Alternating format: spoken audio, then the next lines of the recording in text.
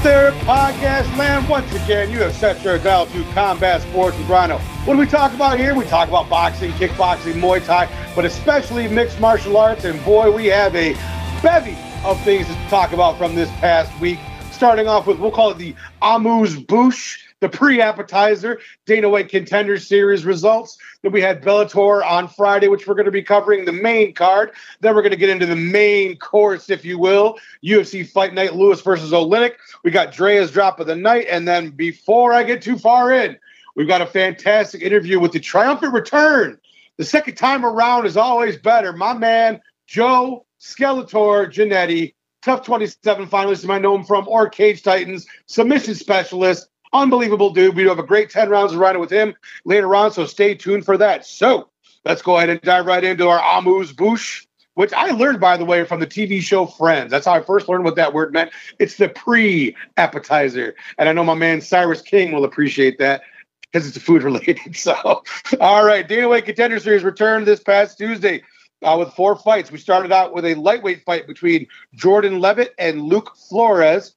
The first round, man, Jordan Levitt, was all it took. 1 round. He got the first round sub via arm triangle and earned himself a contract.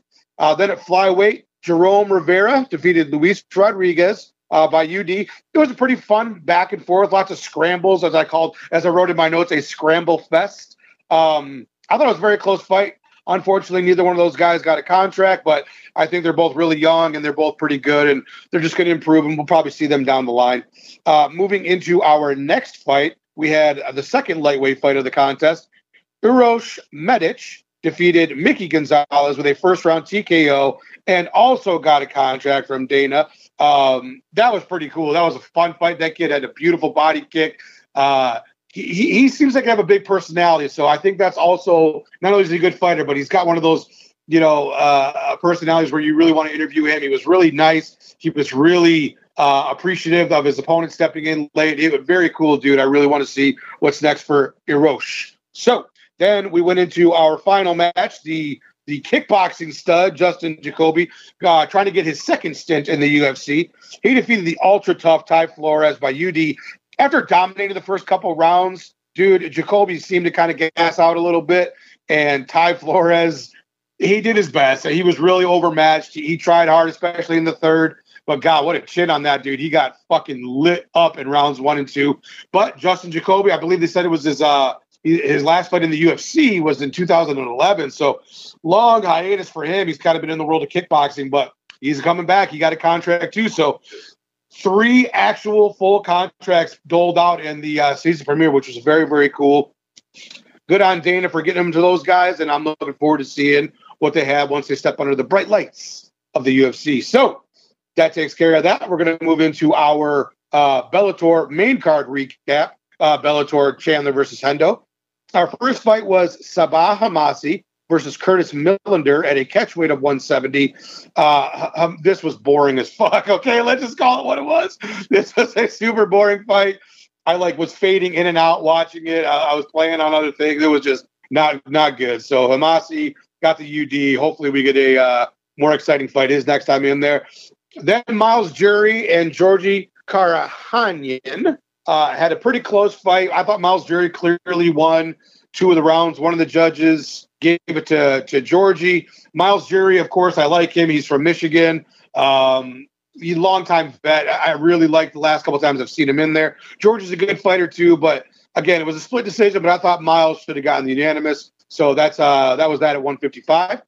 Moving into the heavyweight division, Matt Mitrione, who anybody who's ever listened or talked to me ever knows I am not a Matt Mitrione fan whatsoever. And no juice. It's not just because he beat Fedor. I didn't like him a long time before that. But Tim Johnson, man, I mean, I know there was a controversial head clash that, I understand that. But when at the end of the day, dude, Tim Johnson got the TKO from ground and pound at just 3:14 in the first. So big win for him. He's a UFC vet as well. Big mustached guy. So good on Tim Johnson, Matt Mitrione. I'm sure they'll bring him back. They'll probably even rematch them just because he'll complain about it. Then moving into what was a very highly anticipated rematch from a while back, Michael Chandler versus Benson Henderson. Hendo, former UFC champ. Michael Chandler, former Bellator champ. I thought this was going to be a barn burner. Both guys are in great shape. Both guys have super high cardio, lots of good wrestling, lots of good fucking strikes. But this one, we didn't have to wait for very long, dude. It's just 209 in the first. A straight left hand from Michael Chandler onto Benson Henderson's chin really ended the night. So first round stoppage for Michael Chandler over Benson Henderson in the Bellator fights from Friday night. That will now take us into what I described earlier as the main course. Last night's UFC fight night, Vegas 6, I believe, is the proper hashtag. So UFC Las Vegas 6 last night, Lewis versus Oleinik. Our first fight was a good fight between Irwin Rivera and Ali Alakasi. Early takedown for Rivera, a later takedown for Alakasi. First round, I gave it to Alakasi. Not much as far as action in the second round. They loosened up more towards the end of it, but I gave that one to Rivera. An early takedown in the third for Alakasi, but Rivera popped right up, opened up a little bit more. One of the many nut shots took place that happened yet again, but I gave Rivera the third. So the judges kind of saw it that way too. It was a split decision for Irwin Rivera at bantamweight, but I think Ali Alakasi, we're going to see him again. Tough dude. I liked what I saw out of him, and that was an entertaining fight for not being like a stand-up war by any stretch, but it had a lot of good ebbs and flows in, and I enjoyed it. So moving on to Youssef Zalal over Pete Barrett. Pete Barrett kind of got run through. They had a good time, but it was a bevy of strikes by Youssef in the first and the second. He hunted for a sub in the second round, but Barrett's a tough dude. I know he doesn't have nearly the experience of Zalal, but he's a tough dude. He was able to hang in there, but Youssef Zalal really was head and shoulders above where Barrett is right now as far as skill-wise. Put great stuff on display in the featherweight division, so a clear UD for Youssef Zalal. Moving our way into Gavin Tucker versus Justin James at featherweight. I picked Gavin Tucker, and it was hard for me to pick Gavin because Justin James is actually from Michigan. However, I've seen Gavin Tucker fight before. I've only seen Justin James with his quick knockout recently. Tucker's a fucking stud. He has got phenomenal kicks. He's super explosive. He came out completely dominating James, and then James threw a beautiful fucking uppercut, which dropped Tucker, but Tucker kind of hit the mat and popped too, which, trust me, the old Rhino can relate to you guys. I've definitely been there before. And from that point on, it was all Tucker. The teeps, the jabs, the movement, all fucking completely outclassed Justin James in that one. And then he got the rear naked choke in the third. So Gavin Tucker via submission, third round over Justin James.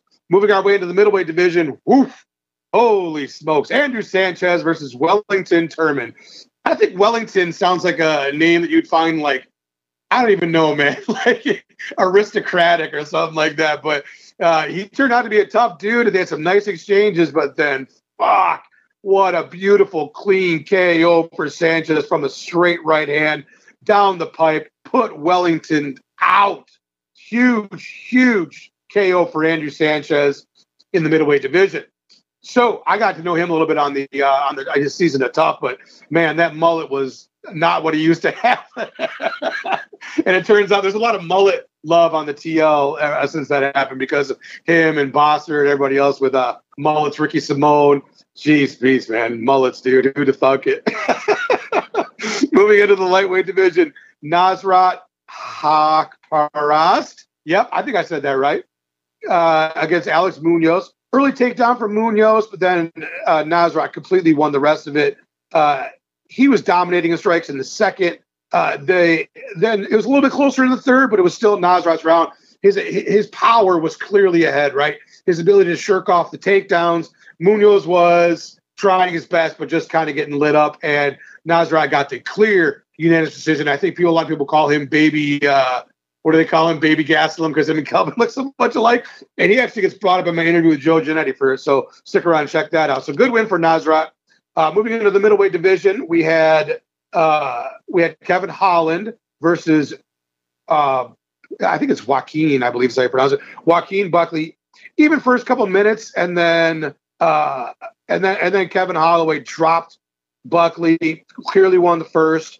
Clearly won the second. A straight right 32 seconds in, TKO in for Holland.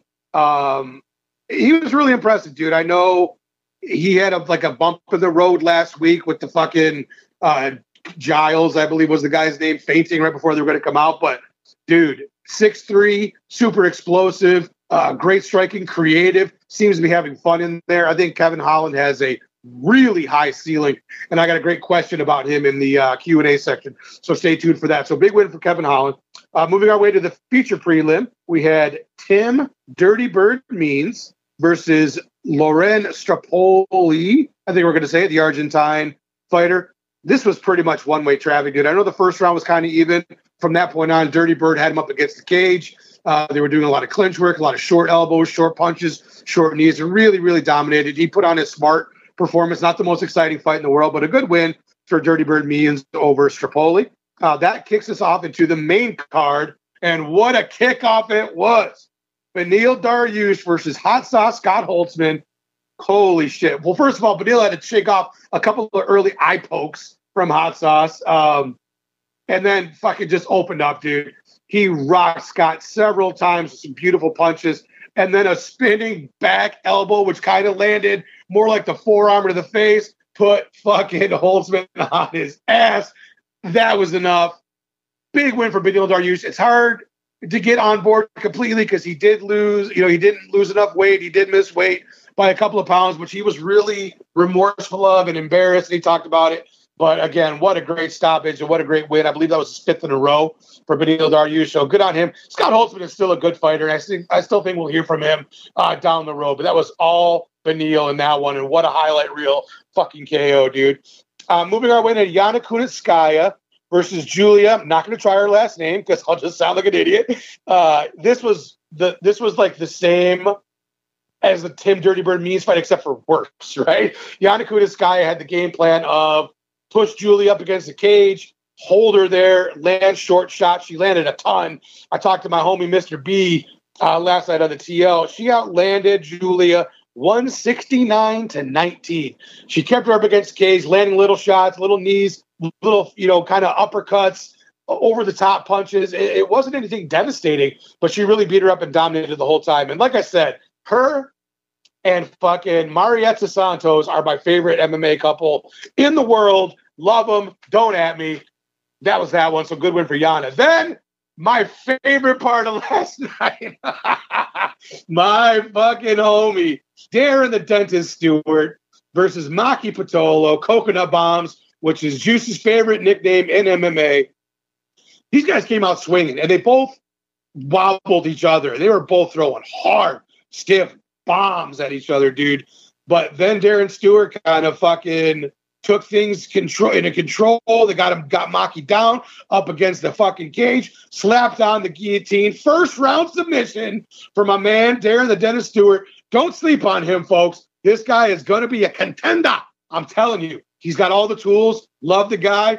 Oh, when I was on the woke, I've even forgiven him for when we were on the Wokecast together. He called me Ronnie because he thought that's what Mike was saying instead of Rhino was Ronnie. I've even long forgiven that. Actually, it was really, really funny. It still cracks me up. But man, Darren Stewart, my dude, huge win, showing the repertoire of having not just big strikes, but awesome submission skills. Fuck yeah, Darren Stewart. So pumped. So this moves us into the middleweight co-main event with Omari Akhmedov versus longtime vet Chris Weidman, former middleweight champion, going back down to 185. Weidman has been 1-5 in his last 6. I kind of thought that Akhmedov was going to kind of grind out a decision on him, but Weidman kind of did the opposite. Both guys did a lot of grappling. They looked really tired in the third. Not a bunch of on the feet striking exchanges. Chris Weidman clearly won the fight 2-1 as far as I had, dude. He had more takedowns. He had more time on top. He actually had 8 minutes of total control in the fight, which is really hard to do against a good grappler like Akhmedov. So Chris Weidman, we talk a little bit more about him in the Rhino Gang question, but good win. I'm kind of glad he got a win. I didn't think he was going to. So yeah, good win for Chris Weidman. So that moved us into our sorry, that scared me for a second. The dog just whined over no reason because he's sleeping. Must be one of those bad dreams. Anyway, moving into the middleweight heavyweight division with my man Derek Lewis versus Alexei Oleinik, the boa constrictor, versus the Black Beast. This one was like your quintessential grappler versus striker. You have huge power with Derek Lewis. The punching power is insane on that guy. And then you got the all-time experience and phenomenal submission stylings of the boa constrictor Alexei Oleinik.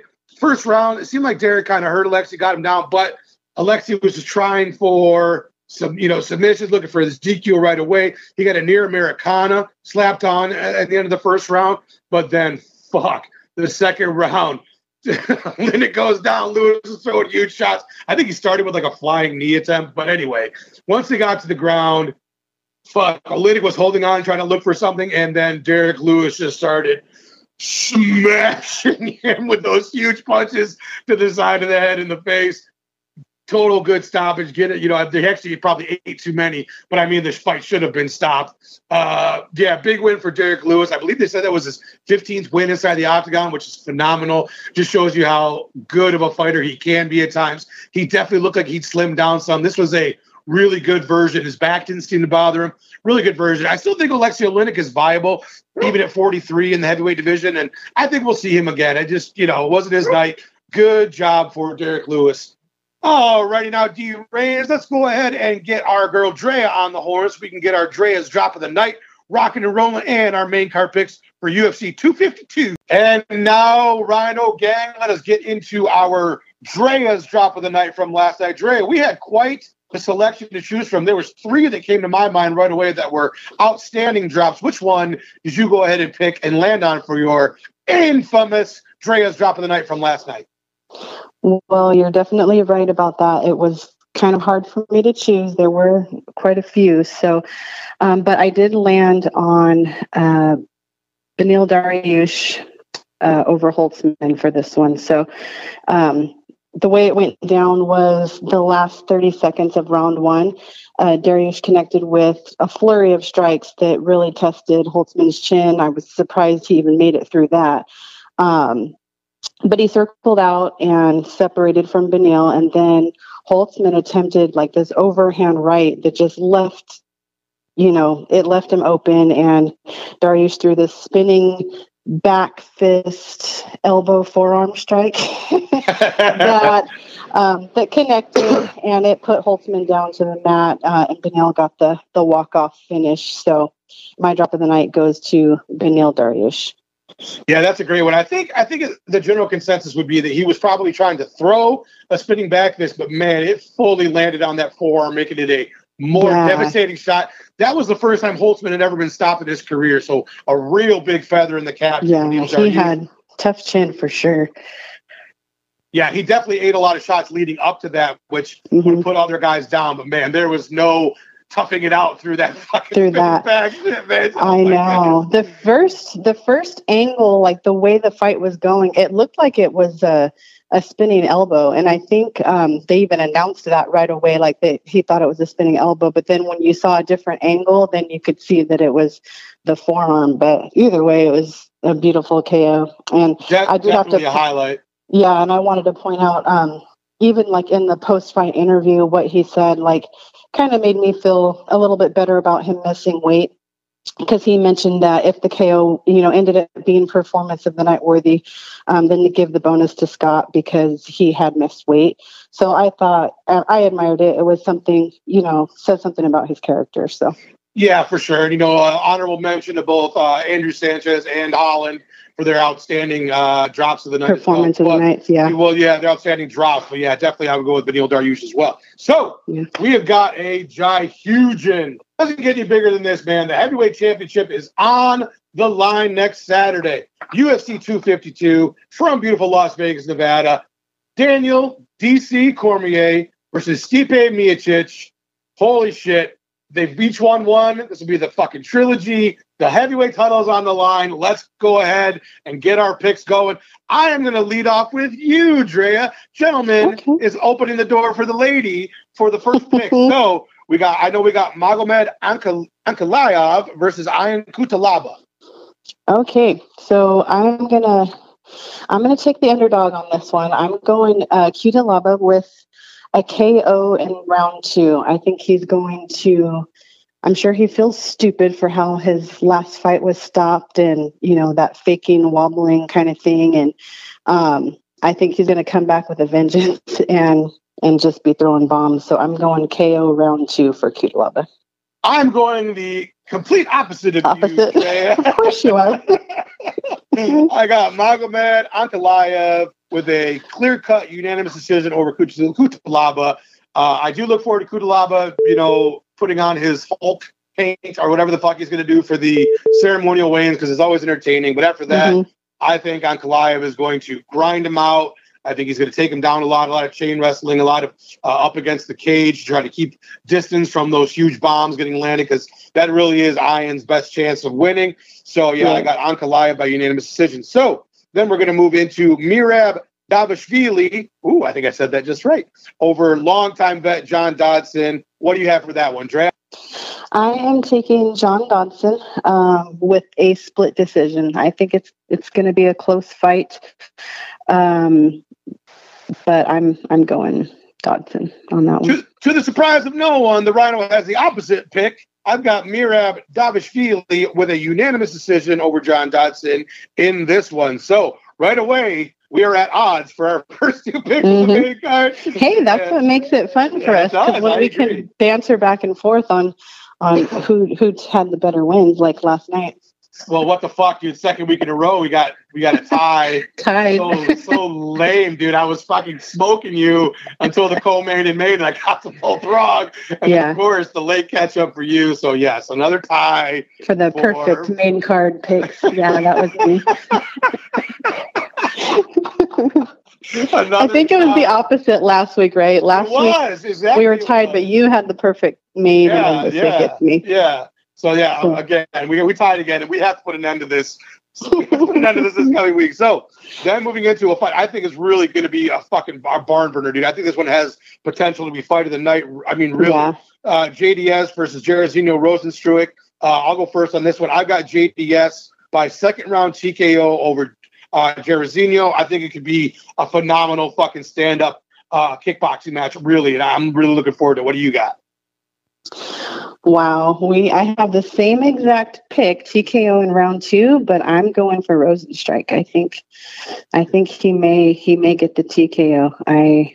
I'm hoping. I don't know. I probably shouldn't be going against Dos Santos, but I got a little thing for Jairzinho Rozenstruik. That's fair enough, dude. I know you're a big kickboxing guy, and he's a fantastic kickboxer. So you're a big kickbox girl. I should have said guy. My bad. Yeah. Anyway, moving into the next fight, we got Sugar Sean O'Malley versus Marlon Chito Vera. So I've got Sugar Sean.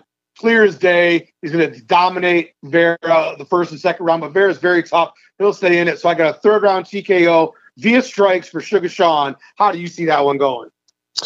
I'm sticking with the Sugar Sean O'Malley hype train, and I think he's going to defeat Marlon Vera as well. I'm going TKO round 2. Yeah, TKO 2 for Sugar Sean. And then the fight that neither of us really want to pick. I'm not ready. We are both huge. I'm not ready. Huge TK fans. We're both huge DC fans. This is a rough for the old CSWR crew. There always seems to be at least one fight on every card where I'm just torn. But this one holds a little bit more. I feel like whoever I pick, you're gonna jinx them? The word? Man, I'm gonna jinx the other person. All right, I'm gonna be the fucking. It's my show. I'm fucking taking the stand first. I'm jumping into the cold water. Okay. Stipe Miocic, 5th round TKO over Daniel Cormier. I think Cormier is going to have success early. I think he's going to try to implement some more wrestling in this one. I think Stipe is going to handle it. Stipe's cardio is going to be better. I got Stipe Miocic, 5th round TKO to retain the UFC Heavyweight Championship and the title of baddest man on the planet, which normally gets coincides with the heavyweight champion of the world in the UFC. Stipe Miocic, 5th round TKO. What say you? Okay, just because we've basically picked opposites of each other this entire card, why not? I'm going DC on this one. I really had no clue. Going into this, I didn't even write a pick. I put the fight there, but I just couldn't even decide. But I'm going to go DC. My heart's with with DC, I'd really like to see him go out on top. I mean, if he wins this, he's retiring on top. Yeah, for sure. I'm gonna go ahead and I don't want to jinx DC, so I'm picking Daniel Cormier. I'm gonna go fourth round. I think he may get the KO TKO in the fourth round. All right, we got TKO 4 for DC, picked by the feature player Dreas. So that's going to get us into our Twitter questions for this week from the Rhino Gang. We got some fresh meat in this segment. So our first one I know comes from Head Kick Audio, my homie Steve from Head Kick Audio. Check his stuff out on YouTube. It is fun. So what does Steve have for us this week from Head Kick Audio? Should we read too much into Weidman's performance, or do you think he still has what it takes to compete with the middleweight elite and make one last run at the title? No, dude, I don't see Chris even cracking the top 10 again, let alone getting back into title contention. Akhmedov is a good MMA fighter, but he's not very good on the feet at all, and he really seemed to get tired along with Chris in the second. Chris looked good. I liked what I saw last night as far as on the ground, but on the feet, not so much.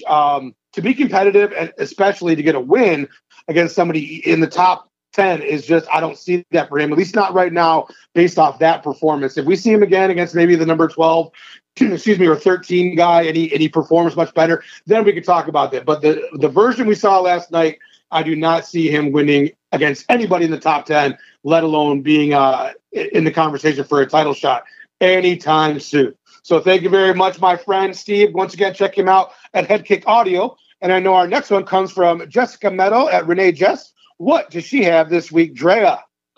She wants to talk about Valerie Loureda and PVZ.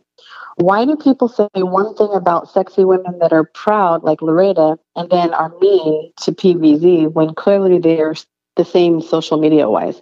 Yes, Valerie is unbeaten, but PVZ has faced much higher caliber fighters. Also, do most fans think Ortega is afraid of the Korean Zombie? Okay, so part one, let me just preface this by saying, I think if you are a male or female fighter and you want to put out what you think are sexy videos, more power to you. Do whatever you want. You're an adult. And that's, whatever makes you happy and comfortable, as long as you're not hurting anybody else, fucking go ahead and do it. I think the difference between the two, and I believe me, Loureda gets a lot of shit too. I obviously, Paige Van Zandt has gotten more over time. Here's wherein lies, I think, the difference. Paige Van Zandt was pushed to the very front of the line from the very beginning in the UFC. She had a huge spotlight put on her. She was given, all kinds of, we'll call them maybe undeserved chances in publicity via the UFC because of how she looks. She was moved to the head of the line above other fighters who were probably more deserving of getting that shine and getting those advertisements and those endorsements over Paige. But because Paige was so pretty, that's what happened. So it was kind of like she was getting all the reward without the substance. So I think that's where the resentment kind of began. And then also it didn't endear her to any fans, but she said she doesn't need to fight because she makes so much money off social media. Fight fans don't want to hear that shit, dude. They want, we want our fighters to be fighters, right? We want them to think about fighting, talk about fighting, and be a fighter first. Nobody should say that. Like, oh, I don't need to do this. I just do it because, I don't even need to do it. I make more money doing other stuff. Like, that's like, I don't know. That rubbed me the wrong way, kind of. I'm still a Paige Van Zandt fan. I still like her. I still think she's a good person. I think she's a pretty good fighter. She was not UFC great, right? But she was good. And it sounds like she's going to go to Bellator, and that's probably where she should be for her level of talent. And I think she'll do well there. Valerie Loureda, we have yet to see what she's really going to be made of down the road. She's only 3-0. But again, I'm fine with whatever they want to do. I'm not going to talk shit about them. There's nothing wrong with if they want to put videos in their bikinis and do all that shit. I don't have any problem with it whatsoever.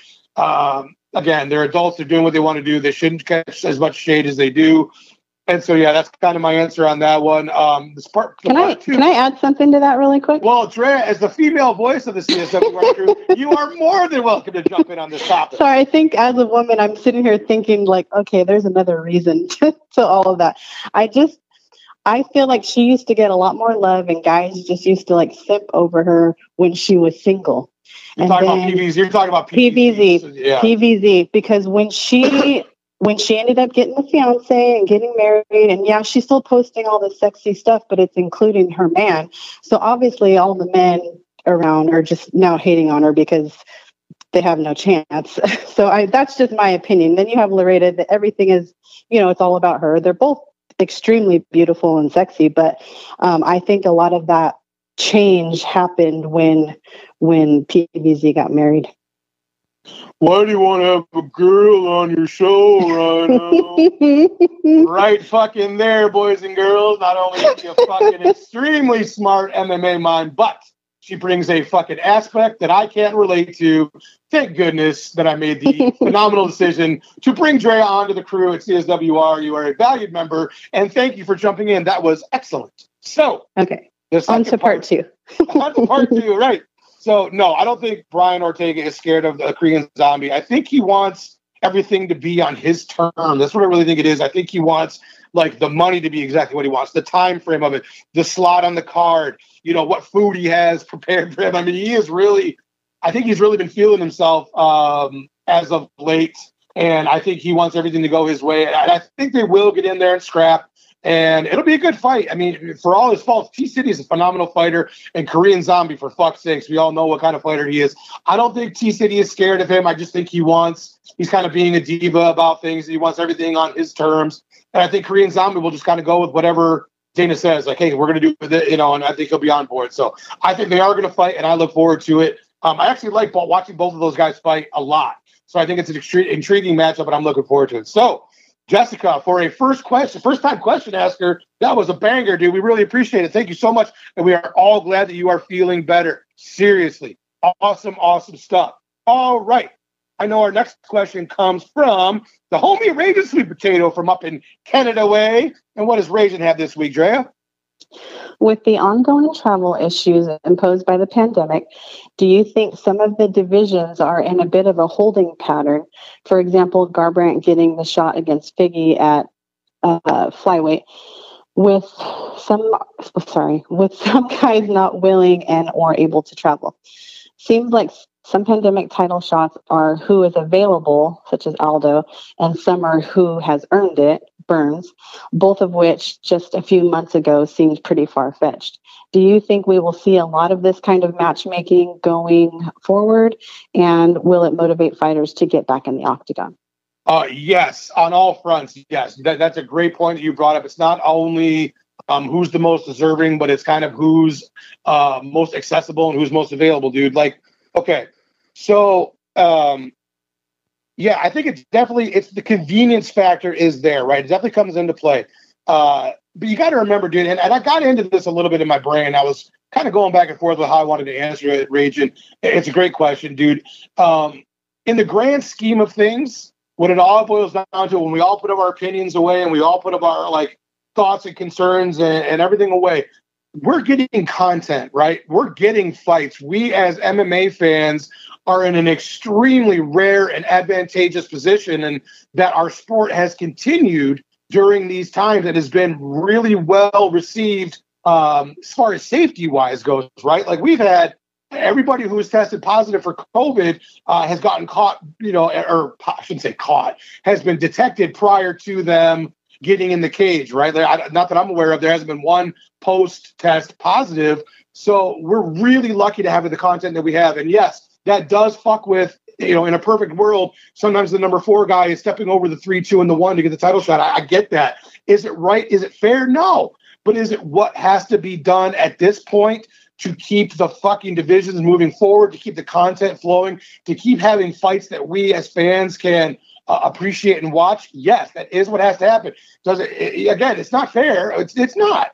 But at the same time, look at the grand scheme, the grand scope of what's happening in the world and what we're able still to get with these fights. So, again, I'm just appreciative that we're getting fights. And yes, I'm sorry for some of those guys who are getting stepped over due to travel restrictions and their non-availability at the time. But that's the way of the world is right now. And I'm just grateful that we have fights. So, yeah, that's what I got to answer on that one. That was a great question. Raging, great friend of the show. Thank you so much for asking it. So I know our fourth one comes from my big homie, Mr. B, Now, Mr. B, here's a little behind the curtain. Mr. B has asked a question the last couple of weeks, but it was already after we had recorded, right? So I wanted to get him on so bad, so I made sure I messaged him last. I was like, Mr. B, please, I want you on the show. Dude, you're my friend, and you ask good questions, so please get on before that. And he certainly did. My boy, my homie, my dude, Mr. B, what does he have for us this week, Drea?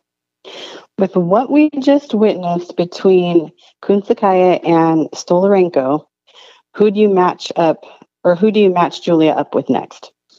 So last night was the proverbial one-way traffic, dude. Yana Kunitskaya put Julia up against the cage and just dominated her for all 3 rounds. I talked about it in the in the recap of last night's fight night. She outled her like 169-19. It was ridiculous. So is Julia still a good fighter? Yes. Does she have to drop a little bit? Yes. So I looked at the rankings and I looked at some of the names that I thought might be a decent matchup for her next. So one name that came to mind that really kind of stood out above the others is Tracy Cortez. Tracy Cortez is a little bit less experienced, but is in that same tier in that 20 to 25 range as far as rankings go.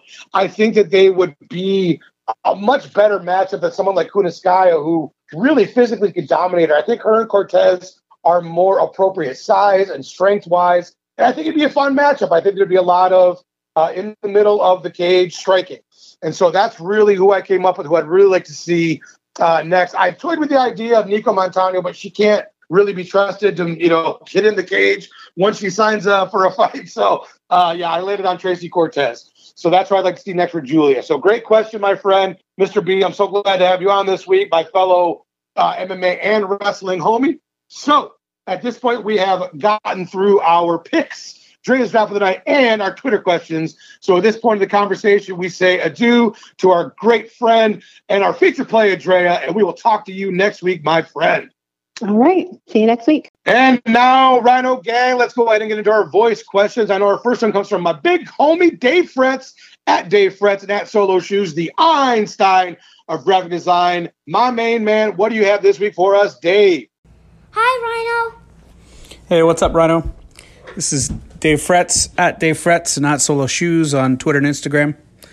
Question for you today is a little bit of a different one, but thought of it last night thinking of Bellator anyways, there was a couple things during Bellator that made me think of it. I was wondering if you were to sit down with a referee, any referee, doesn't matter who, and you could ask them any 3 questions, what would those questions be? For example, for me, I would love to ask, what is the strangest thing that has happened in a fight that they've been calling? Any 3 questions that you could dig out sort of from behind the scenes, behind closed doors with any ref. Talk soon, man. Cheers. Oh, dude, great question. And hello, Judah, the Combat Sports with Rhino mascot, my little buddy. Dude, I would definitely, if I'm sitting down with a ref, I would ask them how the sport can minimize these rampant eye pokes and nut shots. There's got to be an equipment change of some sort or something that can be possibly done to not eliminate, but minimize. I would absolutely ask that. I would also ask what the nastiest KO they ever saw or heard. What did it sound like in there? What was the actual audio experience of hearing the nastiest, gnarliest KO that they ever experienced while they were in their reffing? And then I would also like to know if they thought that open scoring would help for better judging or hinder better judging in fights. So open scoring like they do in Kansas, which they're trying out in some places. I want to know like an experienced ref's take on that. So those would be the 3 questions that I would ask a well-seasoned, high-level referee. So my man, Dave Fretz, thank you so much for asking that one. I know the next one comes from the big homie, Jim Assoon, also my homie from Canada. Jim Assoon, what do you got for us this week, buddy? What's going on, you bunch of fucking casuals? Rhino and the Rhino Gang. Hope you all doing well. I'm just actually watching the Derek Lewis interview right now. That's how quick it is after the fights. My question for you is, what's next for him? Now, he's just saying here now he doesn't want to come back till he hits 250. He doesn't want to go above 250 anymore. December, we got Cormier 1. He's fighting, obviously, the champ. We got Francis, Curtis Blades, and then Derek Lewis. I'd like to see him fight Blades, or Francis Ngannou would be a great fight. You know what I mean? Get that sucker going again. But that's my question for you, man. What do you think is next for him? Because there's not really many above him, right? He's ranked number 4 here right now, so. But it is what it is, kids. And you know it's always 420. Peace. Oh, dude, what's next for Derek Lewis? Yeah, I'm kind of with you, Jim. I like the idea of Curtis Blades. I like that matchup. I also think if JDS can get through Rosenstrike, let them run it back. Because their first fight, with JDS beat him. The Francis 2-1, I'm kind of hesitant of, right? Their first fight was so bad. It was so boring. And granted, it's been a long time since then. I know Derek Lewis had a hurt back. I know Ngannou was really gun shy, facing another guy with such big power. But even still, even if it would be better, it would still be a bad fight, right? Unless they were going to go out and just throw haymakers, which I don't think would happen if they fought again. That fight just scares me with its potential for being a dud. Yeah, I like the Blades fight. I think Blades would be my first choice. And then again, if JDS can get through Rosenstrike, let them fight again, dude. I really enjoyed that, and I would like to see those two fight again. So thank you very much, my brother Jim Asoon. And I know our next one comes from the homie Juice from the Fighting With Myself podcast. And D Reigns, what does Juice has for us this week? Hey, Rhino, it's Juice from the Fighting With Myself podcast. Go ahead and make a joke about me being on the Devil's Lettuce, because I am. Shout out to Jim Asoon. It's always 420. Hey, that Derek Lewis versus Alexei Oleinik fight was amazing. First of all, Lewis 2.0. Explosive as fuck. Engaged in the grappling. Got me super worried for him. I mean, wow, Derek. Way to get my heart racing. And Oleinik almost got a scarf hold, which inspired my question. What is your favorite submission that you've seen in MMA? My personal favorite is Nick Diaz Gogo Plata over Takanori Gomi. Curious to hear your thoughts. Love the show, brother. Peace. Oh, dude, great question. My favorite sub I ever watched as it happened, it had to be the flying armbar with DJ over Ray Borg in their 125 title fight in 2017. I loved it. I've never seen that done so well, so fast, so explosive. It was amazing. DJ is the fucking GOAT of the smaller weight classes. I love that dude. What an amazing one. And then, secondly, I remember watching Pat Curran over Luis Palomino pull off the very rare Peruvian necktie. I remember watching that one live and thought, what the fuck is that? What is that sub? But yeah, that was awesome. I think CB Dalloway pulled it off a time or two as well in the UFC, but it's ultra rare. But yeah, the first time I actually watched that was Pat Curran or Luis Palomino. So very first, DJ flying armbar over Ray Borg. Second tier, the Peruvian necktie, Pat Curran over Luis Palomino from, I think it was back in the day, like over a decade ago. But definitely remember it, loved it, totally cool. Thank you so much, my friend Juice. If you guys don't already, check out Juice at the Fighting With Myself podcast. It is awesome. He is funny. He sings. He talks about Hamilton a lot. So if you like MMA and Hamilton, look no further than the FWM pod and my homie Juice, who is super duper cool and awesome. And thank you very much, Juice. So moving into our final voice question, my dude Kairos from the WOCast. And what do you have this week, my dude Kairos? What is going on, my man? It is Kairos. I have a quick question for you. If you had to describe Kevin Holland's ability and compare it to other fighters and like who he meshes well with, who would you say? Because in my mind, I think he's like a cross hybrid between Alex Caceres and maybe some Yair Rodriguez. And I don't know who else, but I know we shouldn't be comparing fighters because he's his own person with his own personality and the character traits. But it's just something that I enjoy doing. And I'd love to hear your take and opinion on it. Thank you so much. Have a great day. Oh, dude, this is a phenomenal question, dude. It really made me think about it. So I thought about it in terms of like a drink. Like what's the Kevin Holland cocktail consist of? So it's definitely got some Lyoto Machida in it. That in and out, darting in and out style, the fluidity on the feet. Definitely reminds me of Lyoto Machida, the strike, get out that Holland implores a lot of the time.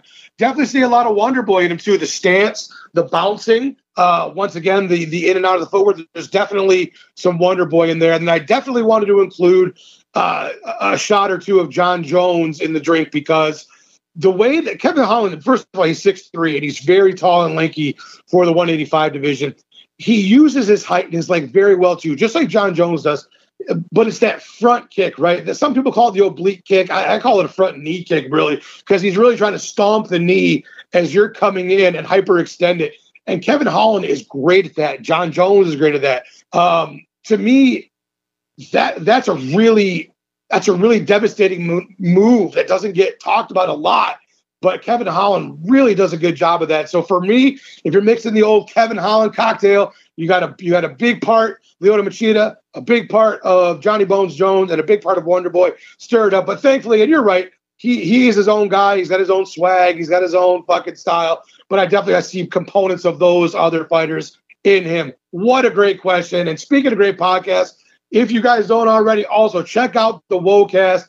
Mike, G, Kairos, they are fucking phenomenal. So much fun, so much passion for MMA, such great insight. Love that show. Thank you so much, my dude, for asking this week. Now, D Reigns, let's go ahead and climb ourselves into a nice, warm, comfortable bed known as 10 Rounds with Rhino with my man, Joe Giannetti, also known as Skeletor, Tough 27 runner-up, Cage Titans vet. The dude is a monster because he comes from the Northeast, get it, but Massachusetts is monster. All right, I hope so anyway. Let's go ahead and get right into it with Joe Giannetti going 10 rounds with Rhino. Ladies and gentlemen of the Combat Sports with Rhino fans, my Rhino Gang, we got a very special guest for you today, making his triumphant return to the show. We got Tough 27 runner-up, we got Cage Titan vet, we got all-around good guy, burger enthusiast, choking machine, Joe Skeletor Giannetti. Thank you, my friend, for joining us today. Nay, thank you for having me. How's it going? Oh, we're doing pretty good, my friend. I'm really stoked to have you on again because we were just talking a little bit off the air. Joe was one of my first guests I had on CSWR, and that was over 6 months ago. If I had a guessed, I would have thought it was like maybe, I don't know, 2 months ago or 3, but it's actually been 6. So I'm really glad to have you back on and catch back up with what's been going on as of late, my friend. So we're going to go ahead and dive right into round one. Joe, this is the second time that I've interviewed you, so normally my first round is kind of getting the background story, the genesis of your career, but we've already actually covered that. So I want to know what, if anything, you can tell us, because you kind of teased it on Twitter that there may or may not be a fight announcement. What, if anything, without getting you in any sort of trouble or hot water, what can you tell us about the upcoming fight? I've got a really good fight. It's going to be sooner rather than later. And my opponent's very, very tough. And I think that he's exactly who I need to fight where I'm at in my career. He's got a very good record, and I'm looking forward to it.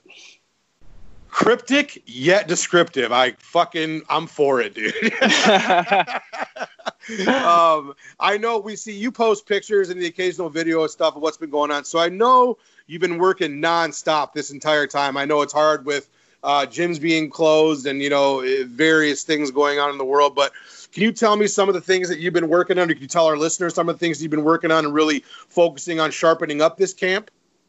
Oh, man, it's been crazy. I mean, the biggest thing is just strength and conditioning.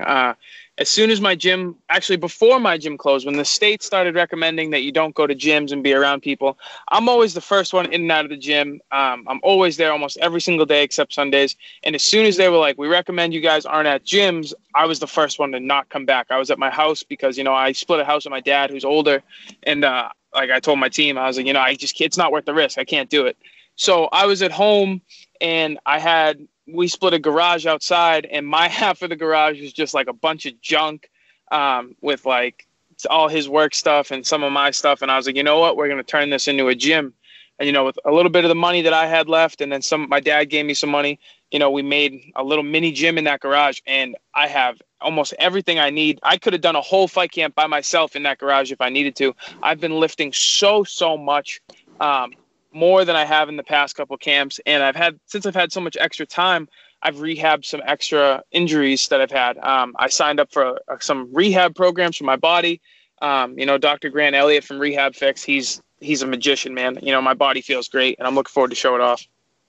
Dude, that could not have been a more perfect transition into my next question. So what I was going to say was you look like you turned part of your garage into kind of an old school throwback, Rocky IV type of gym. You know what I mean? And you were going to be doing a lot of your training out there. That's what a lot of us have done. Again, because our gyms are closed, we've had to make do with what we've done. And you feel like that gym itself, has that kind of been something that has, I don't know, in difference from your other camps, has this kind of been like a special one? Do you feel like you've been able to really dive in on some things you really weren't normally able to do? Yeah, man, for sure. I mean, it's one of those things too, like when you go to your regular gym and you train, if it's a slow night or if it's like some other guys have fights, you kind of feel more pressured to work what you need specifically for your fight and what they need. So you'll take some time out of your own stuff. But, when I'm by myself in that gym, it's like, okay, my body needs this. My next fight camp needs this. Like, it's all on me, and I'm there all day. It's at my house. So some days I was literally in that garage for 6 hours. I was there all day, not answering the phone. And, I've had it since just before, like right when COVID started. So I was in there 7, 8 a.m. when it's freezing cold. I've been in there middle of the afternoon nowadays when it's 100 degrees out. And I'll do it with the doors closed. I'm in there killing myself. It is miserable in that garage. Jeez, Pete's, dude, I couldn't even imagine. My little shed out back, which I turned into the gym, has nice airflow, and it's got a little fucking outlet so I can put a fan in there. Not you, Joe. You're going old school, fucking Massachusetts strong, badass training, and I'm fucking for it, dude. So, Joe, for those of you who don't know, you're a big gamer, dude. What have you been playing right now, and where can the fans find you on your Twitch stream? So I was playing a lot of Fortnite. I've been playing a lot more Call of Duty Warzone lately. It's me and my buddies been having a ton of fun. I do stream on Twitch every once in a while. It's not really a set schedule, with training, but it's at Giannetti MMA, 2 N's, 2 T's MMA. But it's just a good time. It's another platform where I can hang out with fans, and it's live. So, it's not like you tweet at me and you wait a couple hours till I see a tweet and I reply to you. It's like in the moment you're watching me get killed in COD and me killing people, making jokes with my buddies, and then I can shoot the shit with my fans. So it's just a really cool platform that's different than most social medias. Yeah, dude, absolutely. That's something that's really one of the cool parts about social media. Social media has a lot of really fucked up things about it. You know what I mean? But this is one aspect I think it's so cool. I think Twitch is a really neat avenue and venue for exactly what you said, getting to connect with fans at a different level. And I think that's very, very cool, dude. So getting back into your fight career, you have finished so many fights with pretty much every choke in the book, dude. Darce, Anaconda, rear naked, guillotine. Your choke game is super duper strong and on point. Where does that come from? I mean, I know you're a long, lanky guy, so I'm sure that helps in some regards. But where do you attribute this ability for all these various chokes that you're able to finish dudes with? Honestly, it's just the way my style was built from the ground up at South Shore Sport Fighting. I mean, my coach, Bill Mahoney, his greatest thing is just like, we're not cookie cutter. Some of the best gyms in the world, they're the best gym in the world. But I feel like I go to some of those gyms and I see them online and, they have 6, 7 different fighters of all different, lengths, heights, reach, all that, but they all fight exactly the same. Whereas at South Shore, nobody in my gym grapples or strikes like I do. I don't grapple or strike like anybody else. Like, we all know a similar asset of moves, but my style is built around sneaky chokes and setups and stuff like that. And that's just something that he's worked me from the ground up because I've never been stronger than the people I'm competing against. So it's like, I need those slick chokes and I just became a master at them. I fell in love with them. So, I was looking up YouTube videos and then, I started watching the Diaz brothers and of course they're doing the same stuff. And so it's just like guys like that I watch all the time. Dude, what's funny is that when I was writing your 10 rounds, I thought of inserting like a really off-color you choke better than like a terrible place kicker, and I was going to name a couple of them, but like fuck, I didn't want to have anybody backlash come at me. I'll just leave that off the fucking menu and we'll just see what he says. So dude, Tapology, which is a really good go-to for as far as people's records and information on that, they've got you as having 19 fights. Now I know that's not always perfectly accurate, but if you're including the AMI and the pro, you're at 19 fights, dude. You've only taken 2 L's. A lot of people maybe don't know that. You've only taken 2 losses, and one was by a very debatable split decision. You have never been stopped in your entire career. What can you attribute that to, bro? Honestly, just a dog mentality. It's coming up in the struggle. You know, when I was a kid, like when I was younger, I was really spoiled. I was like, dude, I was obnoxiously spoiled. Like my dad was a police officer. He worked details all the time. We go by Toys R Us and he'd be like, you want something? I'm like, hell yeah. And I'd get it. But tough times hit, money got tight, our houses got foreclosed on and stuff. But it was one of those things now that I look back and I'm like, I'm so glad that happened because I was definitely on the road to just be a snotty prick. Like yeah. I wasn't a bad kid, but there's no way I could have lived my whole life that spoiled and turned out the way I am now. So when I get in that cage, I'm just like every other fighter, I'm like, the fuck am I doing here? Like I signed up for this. Like nobody forced me to do this. But then I get in there and they close the door and I'm like, this dude's going to hurt me. And I'm like, not only is he going to hurt me, he's going to take money out of my pocket that I can't provide for my family. I'm like, oh, no, I'm putting this dude away. And I don't care how bad it is. You need to kill me to stop me in there. Dude, and you've not, that's not lip service, bro. You've proven that, almost 20 times. And I don't see that changing anytime in the future because you're only getting better, bro. People got to remember you were really young when everybody got introduced to you on Tough. And you're still a very young guy and very young in your career. And if you've already established that as kind of being like a guy who's almost impossible to fucking stop, that's only going to keep improving and getting better. So that's badass, dude. In addition to being an awesome MMA fighter, you are a big fan of the sport. And I like that. I think a lot of us who are also fans really appreciate that about guys who are actual fans of the sport, who study it. Because, sometimes you hear guys say, yeah, I just do this as a job. It's not really my passion or my thing. So is there anybody lately, like in the last year or so, that you've kind of seen for the first time who's really stuck out to you, i.e., either a male fighter or a female fighter, doesn't matter, but somebody you've seen like the last year or so, which you're like, okay, this person is fucking good, and I'm curious to see where they go with their career? So there's three big ones that stick out to me. The first one, I'll only say it because I called her out way before she fought Paige, was Amanda Rebus. Okay.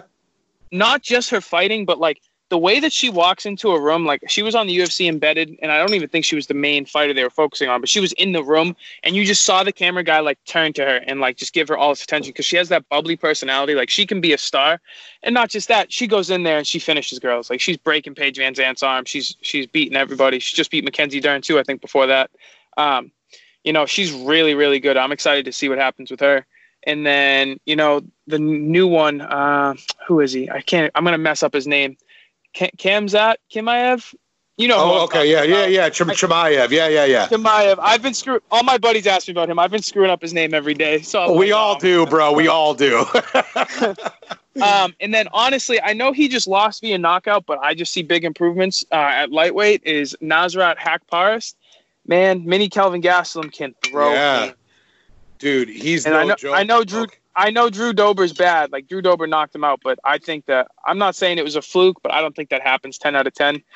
Dober's really, really good, but I think Nasrat's going to be a problem. He's young too, so he's going to be around for a while.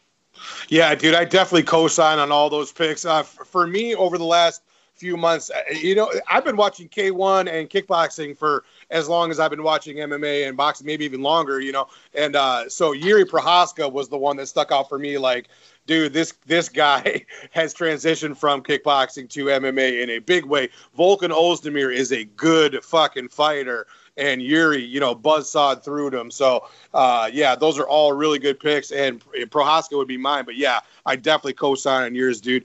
Your reputation, Joe, in MMA is that of a very dangerous submission guy. But we also have seen that when it's necessary, you can throw those hands and kicks. Do you feel like that aspect of your game is kind of slept on by just the general fans of MMA? Oh, 100%. It's so funny. I was talking about this with somebody the other day. When I was an amateur, like towards the end of my amateur career, I would see like write-ups on like previews for fights or like post-fight write-ups. And it was always like, Giannetti's grappling looked great, but like if he could get his hands to work more, if he could find his flow, like he'd be a killer fighter. And then like even after my last fight when I won, I didn't throw a single punch on the feet. That was by choice. Sure. And I got a write-up that was like, he killed it again, great submission. If he could just let those hands go, he'd be a problem for everybody. And it's one of those things where it's like, I'm down for a dogfight, but I don't get paid by the hour. If I can get you out and choke you out in 30 seconds, that's what I'm going to do. But But like you said, I'll throw hands with anybody. It's just one of those things. I fight smarter, not harder. And there's a reason I don't have any knockouts. I mean, the closest I've gotten to a knockout was my second fight on the show, and I didn't take him down. Alon shot on me, and I actually before I anaconda'd Alon, I grabbed a regular guillotine on him, and I was like, no, I'm gonna knock him out. And I let it go, and I shoved him away because I really just wanted a knockout. I was like, I just want one. If I get one knockout in my career, I could sleep good for the rest of my life. So I pushed him away, and then he shot again, and I got the anaconda so deep, and I was like, don't be an idiot, take his neck. And I took his neck, and I was like, but like in my head, I was like, oh, you're taking this away from me. Dude, you got to remember the flip side. As you know, I was a pro boxer for 10 years. You got to know, yeah, it's awesome to knock folks out, but you also know that there's the flip side of that coin. When you're in the dog fights, you are just as susceptible as kid to catching one on the chin, too. And I've experienced that a time or two, dude. So, Joe, switching gears, man, we have already careened into the 9th round of 10 rounds with Rhino. Like, I don't know. You know, it's funny. It sounded like you were putting ice into something while we were interviewing. I don't know if you were making a drink or not. But my water, yeah, no, it's good because that actually transitions well for this one. So I don't know if you are an alcohol drinker on occasion or not, Joe.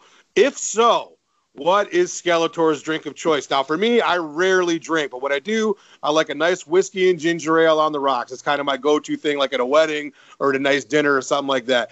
When it's time for a cocktail, what does Skeletor reach for? So when I'm sitting around hanging out with my buddies, watching fights, maybe sitting around a campfire, I just like cracking open a Budweiser or a Bud Light. That's just like a relaxing hangout type of drink. As far as like a cocktail or something, I'll tell you a Long Island iced tea or a tequila sunrise. But if somebody that's friends with me starts calling me out, I'll probably just start ripping shots at tequila. So fun fact, my birthday was July 5th. And, 4th of July, I had people over. We were going to have a campfire. We had a barbecue. And we were playing basketball and stuff in my backyard. And I was drinking a couple of beers. And then my girlfriend's sister started throwing me tequila shots. And then I was like, all right. So I took a couple. And then my buddy was like, dude, you haven't even cracked open your bottle of Patron. And I was a little buzzed. And I was like, oh, yeah? And I ripped the top off and just started chugging it. Oh, no, Joe. Oh, yeah. I started chugging it. I threw it back. Next thing you know, it's like 7:30. The sun's still coming down. It's not even dark out yet. Next thing I know, I wake up. It's 8:30 the next morning, and I'm asleep on the couch. And I was like, oh, I've only been asleep for about an hour. It's still sunny out. And then I looked at my phone, and I was like, it's tomorrow. I was like, what just happened last night? It sounds like you needed a nice rest, and I'm glad that the Patron was able to provide you with such. That's funny. Our birthdays are really close. I'm July 2nd. You're July 5th. That's cool. Oh, happy birthday. And to you, my friend. So we are now into the 10th round, which, Joe, this is what we call the wild card round. It's off the wall. Anything can happen. You got to put your thinking cap on. It's fucking usually pretty out there. So you are going to be spending a month up in a cabin, let's just say, due to where you live, in the north woods of New England. Not another soul around, dude, a whole month. There's no service. There's no Wi-Fi. There's no computer. There is, in fact, one old TV with a little DVD player that you have. You show up there with nothing, but in the cabinet beneath the TV are 3 DVDs and 3 CDs that you're going to have as your only sources of entertainment for an entire month. What 3 movies and what 3 CDs are you hoping are in there to last you for the whole month, to keep you from going insane in the deep woods of the beautiful Northeast? Does it have to be a movie? Can it be a TV show on DVD? It could absolutely be like a whole season of a TV show. Absolutely. Oh, perfect. This is an easy one. For the shows, right. Psych is my favorite show by far. All right. Saved by the Bell. I love it. And Avatar: The Last Airbender. Oh, I never saw that one. Okay. Oh, okay. It's a great one. I could watch those 3 shows. I mean, I pretty much do. I could watch those 3 shows on repeat. All right, cool. Now you got to give me 3 CDs. It doesn't have to be the actual, like, the one disc, but at least 3 musical artists that you have that they'll have a CD of. I need 3 of those from you. Give me 1 Eminem CD, 1 Aerosmith, and 1 Whitney Houston. Oh, dude, that's fucking great. So you got a Detroit guy like me. You got a Boston-based band like you, and then you got Whitney Houston, who transcends everything, and we can just put you in that mode of floating on air with her silky smooth pipes. Amazing, dude. That could not have been a better answer. So, Joe, we actually have one. I have a bonus question for you because let's do it.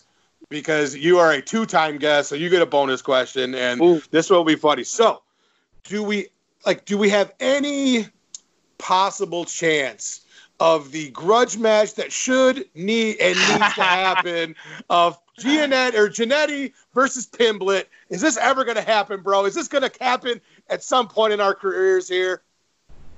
Let me tell you, the only place that this could ever happen is in the UFC. I know that every time I say it, it comes across as me just chirping at him and talking trash. But Paddy Pimblett will never sign the dotted line to fight me on a full fight camp, ever. Unless it's even, and maybe not even in the UFC, but if he were to sign it, it would only be for the UFC. And his only excuse would be he won't make weight, even though I've never, ever missed weight on a full fight camp. And that's just the fact about it. You know, he actually started chirping at me like 2 weekends ago. And it was just, and it was one of those things where I was just like, I can't come to the UK and fight you right now with everything going on. You can't come here unless we're both fighting for the UFC. So just shut up, wait your turn. And when it's possible, sign the dotted line, because they all know I'm down for it on a full fight camp. I'm in shape. I'm stronger than before. Like I've said a million times, his best bet to beat me was that night because I had the worst weight cut of my life. I missed weight. I lost so much muscle the fight camp for 10 days. So that was his best shot. And now I'm sorry for what I have to do to him if we do ever fight. Paddy Pimblett, the gauntlet has been thrown down, sir. We are all hoping and expecting and waiting for the day that will come where you can sign on the dotted line and you and Skeletor can finally get in there and settle the score once and for all, and we will all be fucking stoked if and when that happens. Well, Joe, once again, bro, I so appreciate you coming on. You are one of my favorite guests to have on, dude. It always flies by when we talk, bro. Like, it's already been 20 minutes. It felt like 5. So I know that went by so quick. I know, dude. So I really appreciate you coming on, bro. And we are all looking forward to the actual fight announcement. We can kind of get ourselves mentally prepared to see you go in there and get into action and get another win. So again, thanks so much for coming on, bro. We definitely want to talk to you soon. No problem. Thank you. Hey, what's going on, guys? This is Joe Giannetti, and I just went 10 rounds with Rhino. Dude, that was so fun. That was really fun. I love hearing things like that story about the Patron, dude. Like, you never get that on another show, right? I want to thank my boy Joe Giannetti for coming on and being so fucking honest and forthcoming. That was such a good time, bro. So thank you again, Joe. So cool. So a big shout out to the Rhino Gang who had questions that they wrote in or called in this week. Dave Fretz, also my graphic designer. Fucking unbelievable posters this guy puts out. My man Jim Asood, the Mr. Always 420. My dude Kairos from the Wocast. Juice from the Fighting With Myself podcast. Rage and Sweet Potato. Headkick Audio. Jessica for the first time writing in. Mr. B. All my friends, family, everybody who listens, everybody who participates. Of course, the best fucking engineer that there is, D. Raids. Of course, my girl, the feature player, Drea. Thank you, guys. We could not do this show without you. Next week is such a big one. I'm so looking forward to it. UFC 252. Can't wait to see you there. And we will catch you next week. Cage side.